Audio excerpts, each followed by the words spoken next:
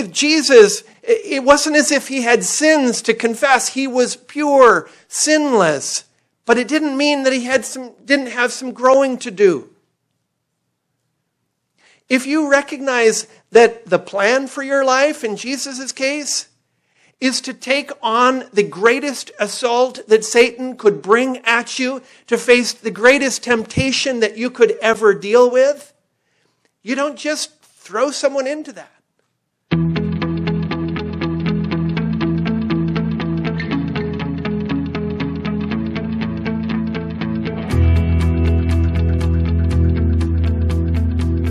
There's always a little drama with a baptism, the quick change. I'm wondering whether I'm going to come up here and my buttons are done incorrectly, or I still have wet hair, or where. Grateful that God has worked in Matea's life like that, and we had the joy of celebrating her baptism and what God has done in bringing her through this. Today we are back. Kids are back to school. We are back with a new series that we're starting today. We're looking at the life of Joseph, and the series is called God at Work When We Can't See Him. We know from Scripture that we follow an invisible God. That means that we can't often see what he is doing in our lives, and that often causes confusion for people who live by faith. At the same time, the Scriptures give hints and clues as to how God works so that we can anticipate him, so that we can see who he is and how he works. And that can give us reassurance and understanding as we navigate our way through circumstances that can often feel confusing and otherwise difficult. So for today we're asking the question, why doesn't God just stop them? We're looking at those times in our lives where evil people seem to succeed, and we're trying to do what's right, and there are obstacles from people who we just think, why doesn't God deal with that? A man by the name of Vanderlei de Lima may have found himself asking that question. He, at the 2004 Athens Olympics, sought to do what no other Brazilian had ever done: bring home a medal in Olympic marathon. It seemed like it was his year. In 2003, he had won gold at the Pan Am Games. 2004, he won the Hamburg Marathon. And as he headed into the Olympics, this seemed like an opportunity for him to show to the people of Brazil that, yes, Brazilians can win marathons too. He entered the race began, and by the 35-kilometer mark, he had a good lead. He was ahead 25 seconds. Victory seemed in sight. He headed into the final leg of the marathon. It was at that point that, inexplicably, out of the crowds came a 57-year-old Irish priest dressed in a green beret and a brown kilt, and he tackled de Lima. He from nowhere jumped on him and stopped his run for Olympic gold. He recovered. Security guards rushed in. Greek Athenian spectators, they helped him as well, got him back on his feet. He was able to continue. But by that point, his momentum was gone. Two other runners got ahead of him, and instead of gold that year, he brought home bronze. You look at a situation like that and you think, why doesn't God just stop people? Why doesn't God just intervene to bring an end where this person was clearly in the wrong? They were doing something that was just disrupting things and causing grief to a man who had given so many years of his life in preparation for trying to succeed. Those are the kinds of questions that sooner or later we all find ourselves asking. Non-Christians ask those questions, and they offer them as evidence that God isn't real, that believing in him is craziness. But Christians ask those same questions, and they do so because they try to reconcile a God that is revealed in Scripture as good, as all-powerful, and yet you look around at circumstances and I think, well, if I was good and if I was powerful, I think I would have stopped him. I think I would have somehow blocked that person's path. I think I would have intervened. And if you've ever asked yourself those questions, Scripture answers them, and it gives us an understanding of how God works, and it gives us clues when we're trying to make sense of what God may be doing in our own lives. So I want to encourage you to turn to the Scriptures with me this morning. We're in Genesis chapter 37. In the Black Church Bibles under the rack in the seat in front of you, it's on page 29. And I'm going to read the Scripture in two sections this morning, first from verses 2 to 11, and then verses 23 to 28. Genesis 37, 2 to 11, 23 to 28, and we're on page 29 of the Black Church Bibles. These are the generations of Jacob. Joseph, being 17 years old, was pasturing the flock with his brothers. He was a boy with the sons of Bilhah and Zilpah, his father's wives. And Joseph brought a bad report of them to their father. Now Israel loved Joseph more than any of his sons, because he was the son of his old age. And he made him a robe of many colors. But when his brothers saw that their father loved him more than all his brothers, they hated him, could not speak peacefully to him. Now Joseph had a dream, and when he told it to his brothers, they hated him even more. He said to them, "Hear this dream that I've dreamed. Behold, we were binding sheaves in the field, and behold, my sheaf arose and stood upright. And behold, your sheaves gathered around it and bowed to my sheaf." His brothers said to him, "Are you indeed to reign over us? Or are you indeed to rule over us?" So they hated him even more for his dreams and for his words. Then he dreamed another dream and told it to his brothers and said, "Behold, I've dreamed another dream. Behold, the sun, the moon, and 11 stars were bowing down to me." But when he told it to his father and to his brothers, his father rebuked him and said to him, "What is this dream you have dreamed? Shall I and your mother and your brothers indeed come to bow ourselves to the ground before you?" And his brothers were jealous of him, but his father kept the saying in mind. And then picking up the story again at verse 23. So when Joseph came to his brothers, they stripped him of his robe, the robe of many colors that he wore. And they took him and threw him into a pit. The pit was empty. There was no water in it. Then they sat down to eat, and looking up, they saw a caravan of Ishmaelites coming from Gilead, with their camels bearing gum, balm, and myrrh, on their way to carry it down to Egypt. Then Judah said to his brothers, "What profit is it if we kill our brother and conceal his blood? Come, let us sell him to the Ishmaelites, and let not our hand be upon him. For he is our brother, our own flesh." And his brothers listened to him. Then Midianite traders passed by, and they drew Joseph up and lifted him up out of the pit and sold him to the Ishmaelites for 20 shekels of silver. They took Joseph to Egypt. This is the word of God. Now, while we have read a story, we have not read the entire story. It is like the first chapter of a multi-segment story. But as a beginning, it's a really terrible beginning, right? There is a family with conflict and hatred and jealousy. There is threats of murder. In fact, a plot to murder a brother. And then the happy resolution is human trafficking. You ask yourself, what kind of story is this? And what are we supposed to learn from it? But it teaches us about God's hidden working in those circumstances where we can't understand what's going on. And we find ourselves asking, why doesn't God stop them? Why doesn't he intervene? And the first takeaway for us is that great plans don't mean easy paths. Your life may be full of promise. In fact, God may have made great promises to you. And you may have assumed that those great promises mean I'm going to have a great and easy life. But that is not the message of Scripture.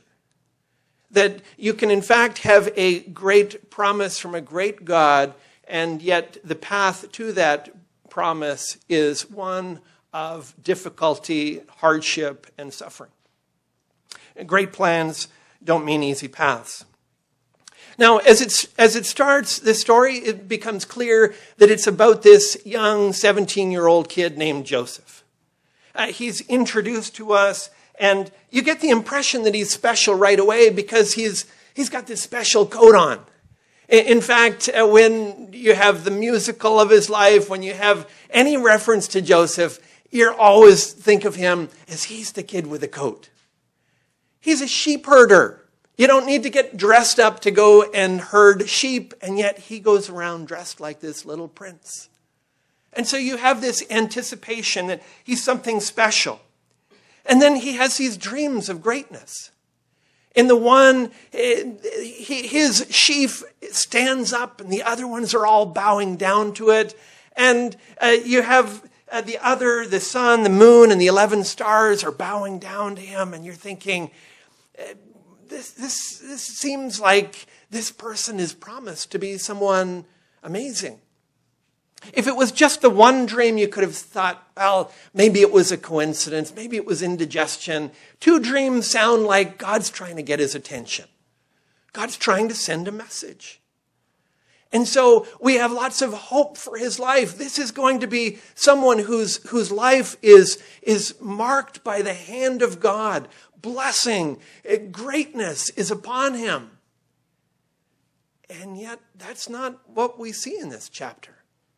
We see something very different. In verse 5, when he tells his brothers the first dream, we learn they hated him. So he gives them another dream. And in verse 8, it says they hated him even more. By the time you get to verse 10, his father is rebuking him, telling him off now. And by the time we get to the end of our reading, they have first plotted his death, then they've sold him into slavery. How on earth does someone with such promise, someone for whom God has so clearly called them and blessed them and purposed great things for them, live in such pain and suffering and difficulty? Joseph's feeling betrayed and confused. If God has promised to bless me, why is my life so hard? What's going on? And maybe there are some of you here this morning that are feeling like that. It feels like there's a disconnect between God's promise and your reality. Between what God has destined for you and revealed about you in Scripture and what you're experiencing in the day-to-day. If this is him blessing you, you'd sure hate to know what it would be like to experience his cursing. How do you make sense of that? At the very least, we need to say that if you had gotten the impression that God's promises meant easy, that this passage is a wake-up call for you. That is not the promise of Scripture.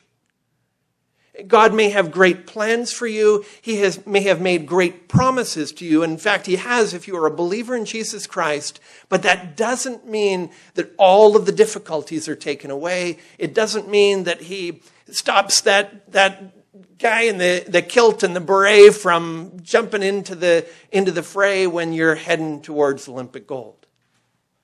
And so we just recognize that great plans don't mean easy paths. But you might rightly say, Paul, that doesn't solve anything. That doesn't tell me why, and it still leaves me with more questions. And you would be right to ask that question. So that's where we're going to turn now. And here the next message is that great plans require your growth. A 10-year-old might be destined for the NHL, but throw him directly into a lineup and the first check might get him killed. that there may be a great destination, but the path there is going to involve some growing up, some strengthening. It's going to involve some discipline, some training, and that will come with difficulty. Great plans require your growth. Now, like in real life, the lessons of the Bible, particularly in the narrative portions, the stories of Scripture, they're not spelled out.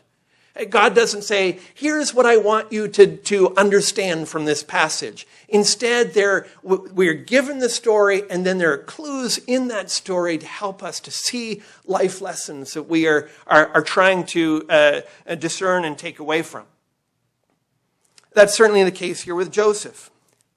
After telling us in verse 2 that he's only 17 years old, watch what he chooses to reveal about him. The very first thing that we are told about Joseph is that he brings a bad report about his brothers. Some of you have brothers like this, right? Some of you have sisters like this. Maybe some of you are brothers like this. If you're completely honest, you're the guy or you're the girl who goes and you just like to stir it up for your siblings with your parents, and you know how to push the right buttons. Now, we read this and we see this about Joseph's life, and even before you keep on reading, you want to say, like, Joseph, this is a bad idea. Don't, snitches get stitches. Like, this can't end well for you. We want to jump in there, and yet it continues on. But the problem here is not just that Joseph is a tattletale. In fact, in English, when we read bad report, it's a kind of a neutral term. They could have been doing something really terrible, and you thought, they might hurt themselves. I better go and report this before somebody loses an eye. So in English, we read that it could have that sense. But the Hebrew term here is actually decidedly negative. It's the same term that's used when the spies go into the land. The 10 spies come back, and it says they brought a bad report about the land. Same thing is going on. The land is good. They choose to negatively exaggerate and bring a report that skews things in their favor. In Proverbs 10:18, the same word is translated as slander. And so this bad report is not just a neutral reporting. Oh, I don't want them to get hurt. I'm doing this for their safety. We're learning very early on, Joseph is a kind of guy who will exaggerate the facts to tell a good story if it thinks that it will elevate him. And remember, while he's doing this, all the while he's wandering around in his very impressive little princely coat, feeling like he is in charge of everyone, feeling like he is the heir. He is the one who deserves all of the praise. And so we don't have a great impression of him, even from that just quick opening. But what about the dreams? We understand that God has revealed these dreams to him, but if God reveals that you're going to be some kind of supreme leader with your family members bowing down to you in reverence, that's kind of a for your eyes only kind of thing, right? That's not something that you need to be sharing with your family members and saying, look what's going to happen to me. Because, there are implications for them. And so he really didn't need to be sharing those things. But even if you said, no, Paul, let's give him the benefit of the doubt. He didn't know how they were going to react. Maybe he's still young. But if you didn't know after the first dream, surely by the second dream, you kind of know better, right? By the time you get to the second dream, he knows exactly what's going to be the response. And so you're reading this and you're thinking, how arrogant do you have to be to see that kind of hatred from your brothers after telling them this dream to then go and blurt out the second one? And so the impression that the author is giving us here, Moses, in recounting this story, is making it clear that we understand that Joseph is not just an innocent bystander. He is a young, immature, arrogant kid who, frankly, struggles to keep his mouth shut when he ought to and is blurting out things that are only going to get him in trouble. And you read that and you think, boy, if this kid is catapulted straight into leadership, he's going to make a mess of things. If someone with this kind of pride and immaturity is immediately put in this position where people are coming before him and recognizing his authority and bowing down before him, he is going to be a dangerous person. He is going to cause great grief as a leader. As we read that story, that message is clear to us. The problem is, it's not clear to Joseph. He can't see it yet. And frankly, that's where we are typically at in our own lives.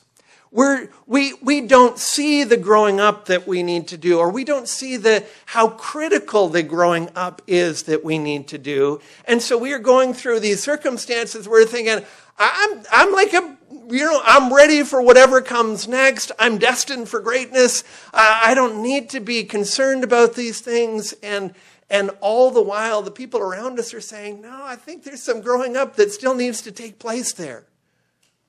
There's some maturing that you still need to do. The good news in all of this is that we're not alone in that maturing process. God is at work to help us, to grow us, to mature us, to help us to see those things that would otherwise cause us to blow up circumstances and blow up relationships. And the difficult people and circumstances in our life are part of his toolkit, part of what he uses to mature us and to grow us and to strengthen us. And so I wonder whether you see any of 17-year-old Joseph in you. Do you see aspects of his character, aspects of those needs in your life that you recognize, yeah, I think I need to do some growing up in my life as well? I look at Joseph and I can just... Often it's difficult to see in the immediate, but I can look back and I just think, when I was his age, I was so focused on my strengths and my dreams, I didn't see the limitations. I didn't see how much growing up I needed to do. I didn't see how not ready I was for the challenges of life. It just wasn't on my radar. And so it wasn't on my radar when God brought difficulties and circumstances and suffering and trials into my life to deal with those very things that I needed desperately to deal with. They just felt like they were coming out of left field. Why is God doing that? Why didn't he stop this? When all along he was graciously seeking to work on my character, to prepare me for what would come next, to deal with things that would otherwise hold me back. Today, that's just not on our radar often. It's often not on the radar of parents. Parents, in kind of a reverse Joseph kind of way, can see the potential in their children. They can see the dreams that they have for their children, or the dreams that their children have for their lives. And they can become so focused and preoccupied on potential and dreams that they don't give the kind of attention to faith and character that will be needed to get them there. Or even worse, they get there, they fulfill their dreams, but there's no moral compass. There's no faith to ground them. And so they arrive at this place of destiny, and having arrived there, they blow it up.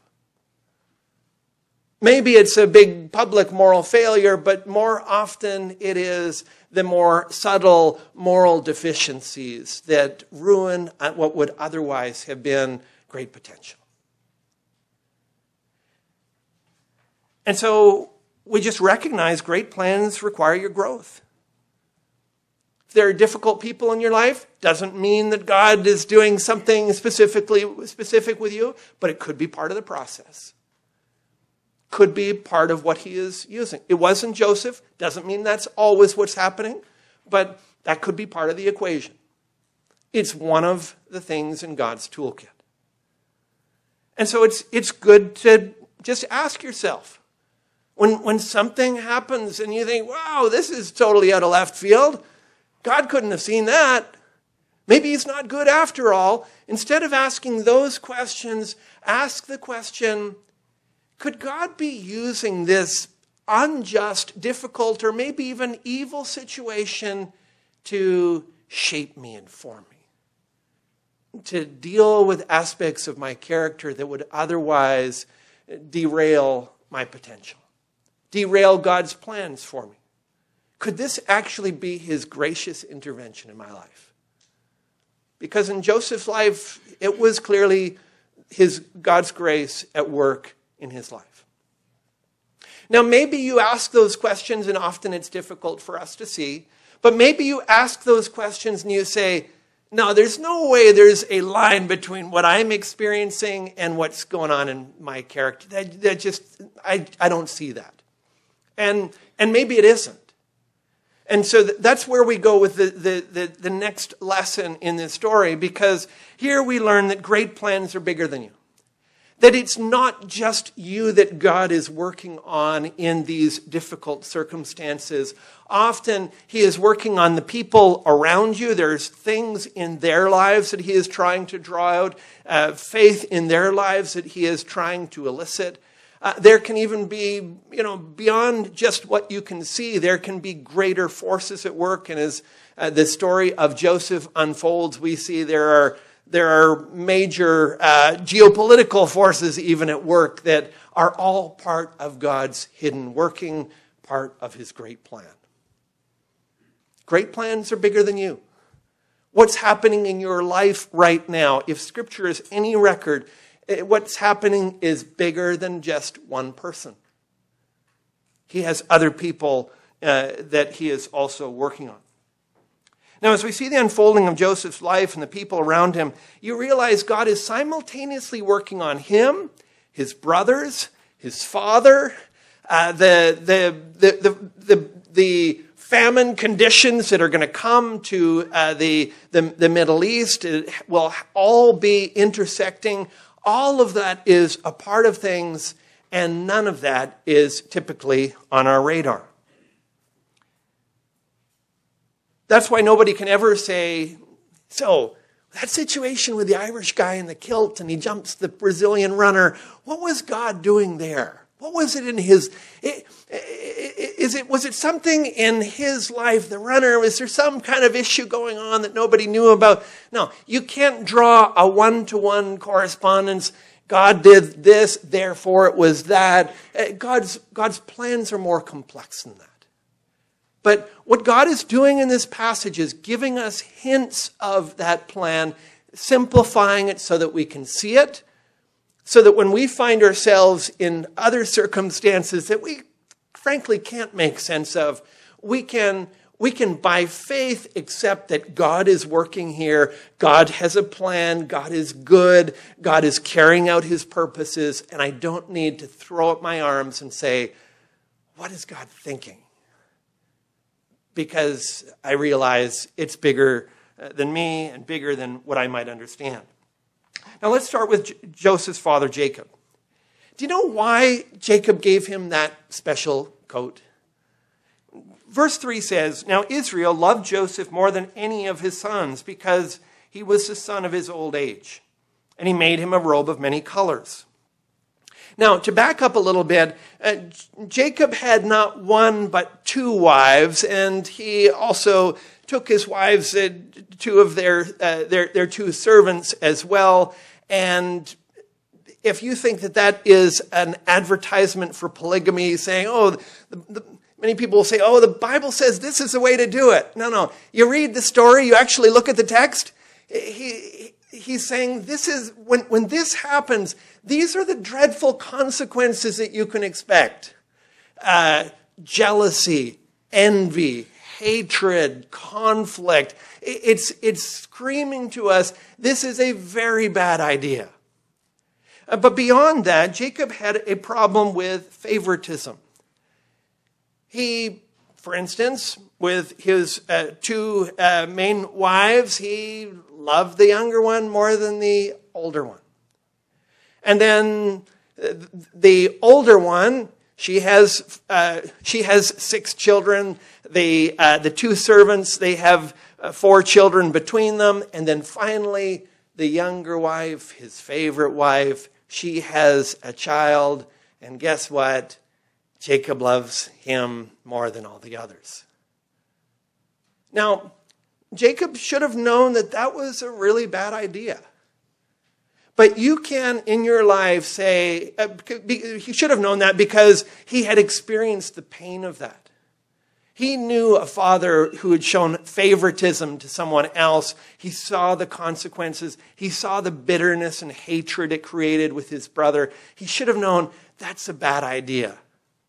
And he may have even said, as maybe some of you have said, looking at your parents and the problems they met, I'm not going to be that kind of parent. And yet you repeat the same mistakes.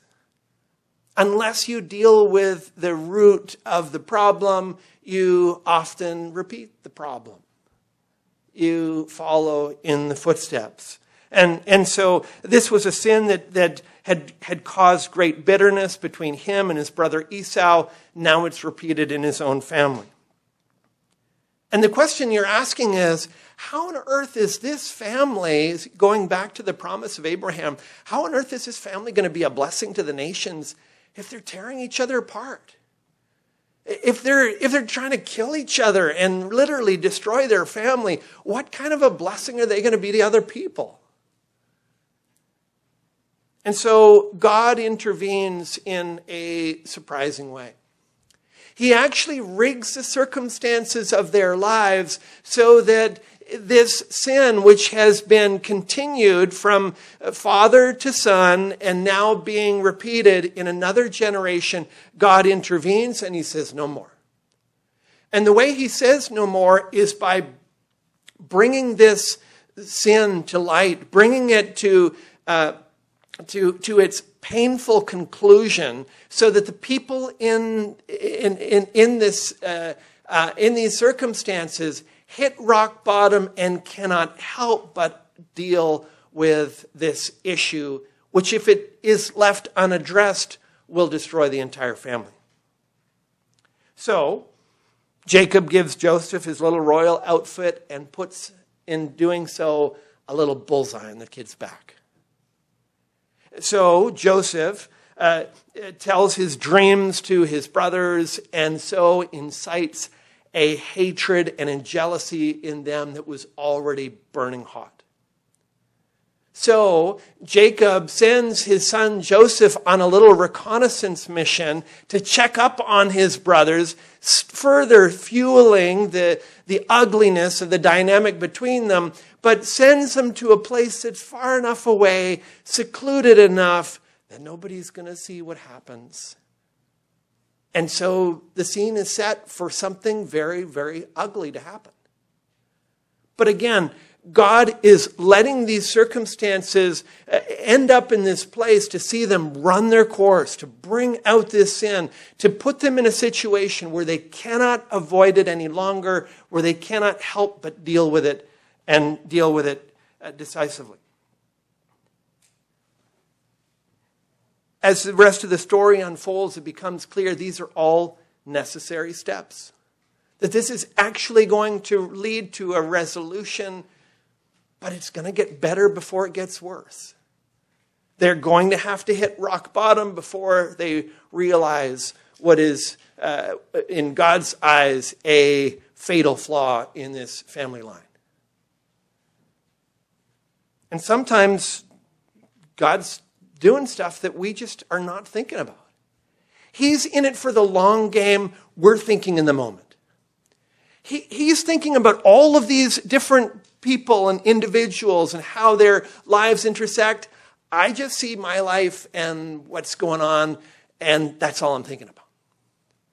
He's thinking about faith. He's thinking about character. He's thinking about what's underneath the surface. He's thinking about our heart. Frankly, we're usually just thinking about how comfortable we are, how easy things are. And so there's this disconnect in the eyes through which we see our circumstances, and God seems crazy when we do that. And so God is just opening up the window, helping us to see things that are usually not on our radar. Now, Moses told this story about Joseph to the Israelites as they were about to enter into the promised land. They knew that God had a promise for them, but they were asking, hey, why did we go to Egypt? What was that all about? That was really hard. Like, what kind of God are you? And they were about to face, they had kind of sent some spies into the land, and they said, boy, the people there didn't really roll out a red carpet for us. This looks like it's going to be unpleasant. How does that square with your promises to us, Lord? The same kind of dilemma is brought out in The Fiddler on the Roof. Some of you have seen that. Tevye says at one point, I know, we're your chosen people, but couldn't you choose somebody else sometimes? It just feels like if this is plan A, God, I don't know, I'm kind of looking for another option. And you recognize that God's plans are bigger, they go deeper, they're more complex, and we need to step back and recognize that might be part of it. And I don't know where you're asking these questions in your life. I asked these questions when I first came to put my faith in Christ, and frankly, circumstances got worse, not better. And I thought, what is that? I've asked these questions at times of ministry where I think, God, I'm trying to do something good here. Why does things just keep getting harder? Why are there so many obstacles? Why is that? And maybe you are asking those questions of the circumstances of your life. I've even asked those questions as I've looked at the life of Jesus.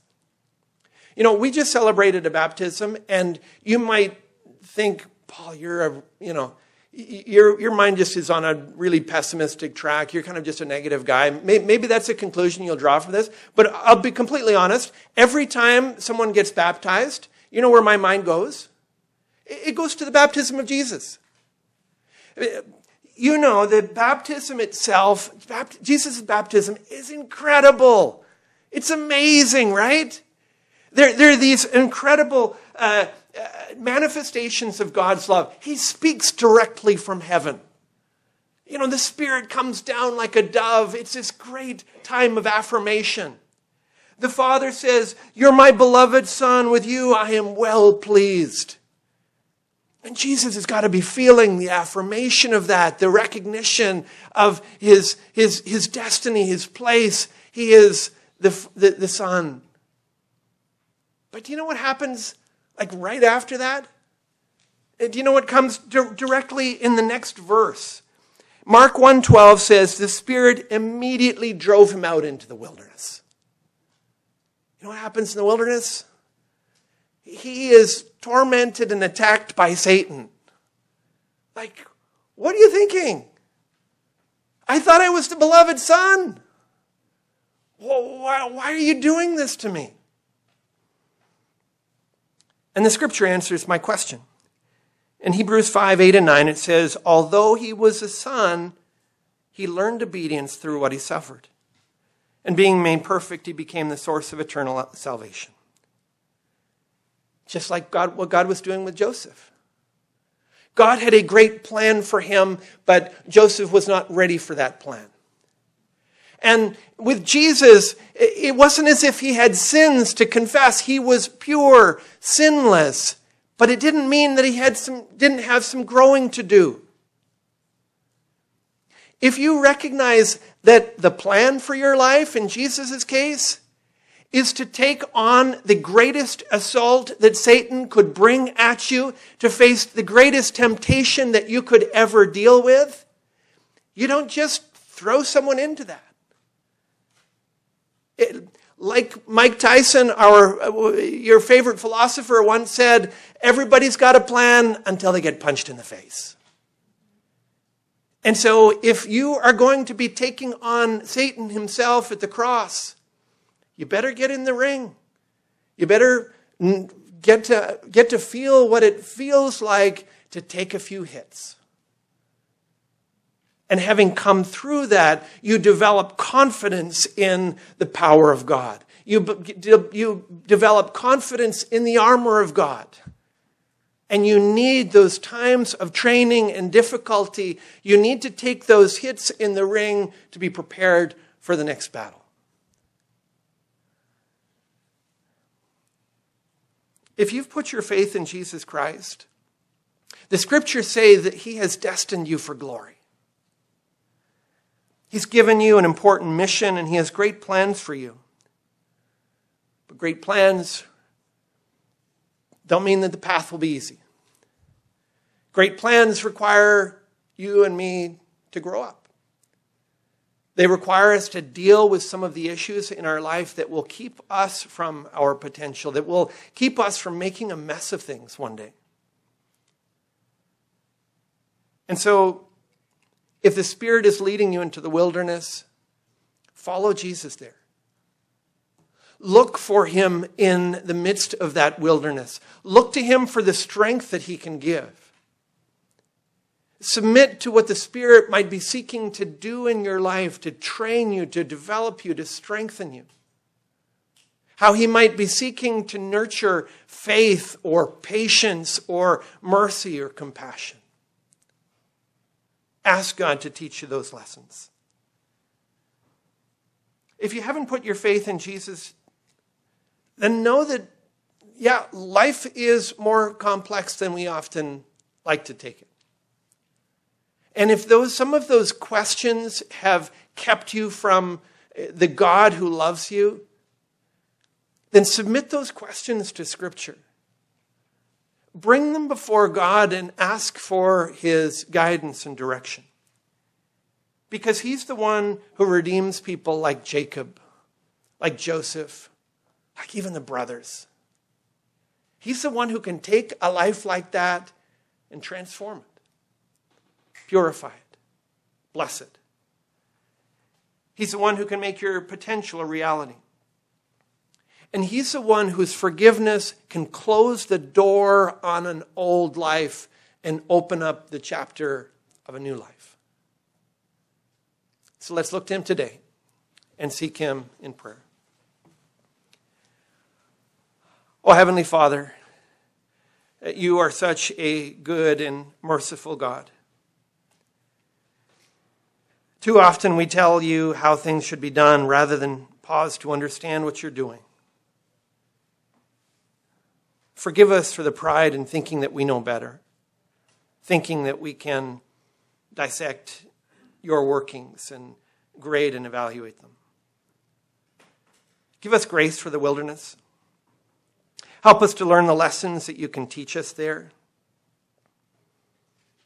Help us to cling to the promises of what you'll do in our lives and find strength in Jesus when the road there seems rough.